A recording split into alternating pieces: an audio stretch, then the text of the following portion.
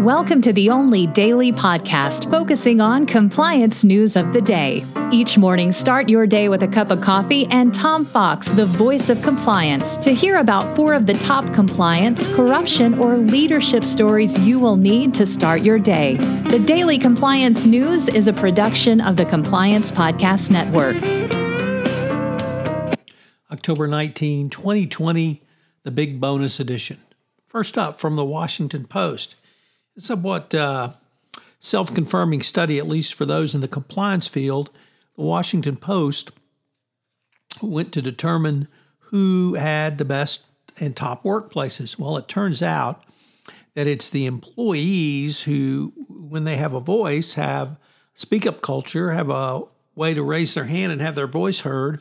That is the best workplace. So when you give your employees a voice, you come together to navigate challenges and shape your path forward based on real-time insights on what your organization works best for your organization.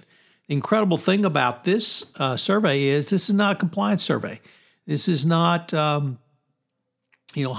speak up, any of those things. This is the best place to work, and it confirms what compliance officers have known for quite some time, that the more and better your speak up culture, the better workplace you will have.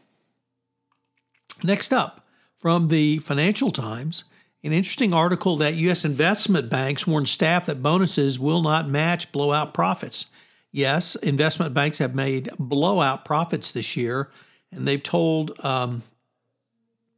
employees that they have to manage their expectations for 2020 bonuses because if they have booked huge loan losses that turned out to make lots of money, then there is a huge issue of whether banks paying out money for persons suffering are really good citizens. And investment banks will have to walk a delicate line, balancing expectations of staff with investors' demand for cost control and, of course, public outrage on millionaire bankers getting richer during the worst economic crisis literally since the Great Depression. So it's going to be interesting to see what happens on the bonus front.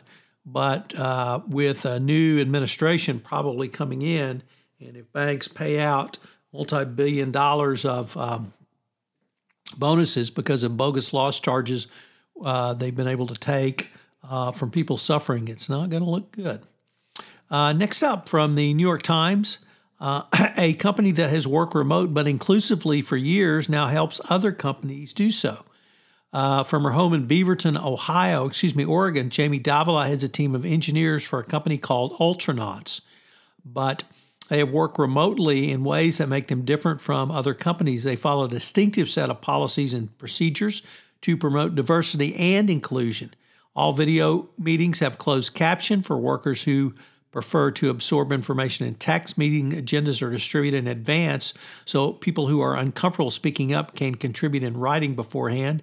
Workers are asked for their daily feedback, whether they believe their strengths are valued or whether they feel lonely at home. Imagine what your company would be like if it took these steps. Simply having a meeting agenda for it can be a revolutionary for many companies. And in a very odd story, the first narco submarine to cross the Atlantic has been caught. A 66-foot craft bringing 3 tons of cocaine was captured in Spain. And if the narco terrorists can send a submarine across the Atlantic, it's not good. The Daily Compliance News is a production of the Compliance Podcast Network and a proud member of C-Suite Radio. Thanks so much for listening. I hope you'll join me again tomorrow.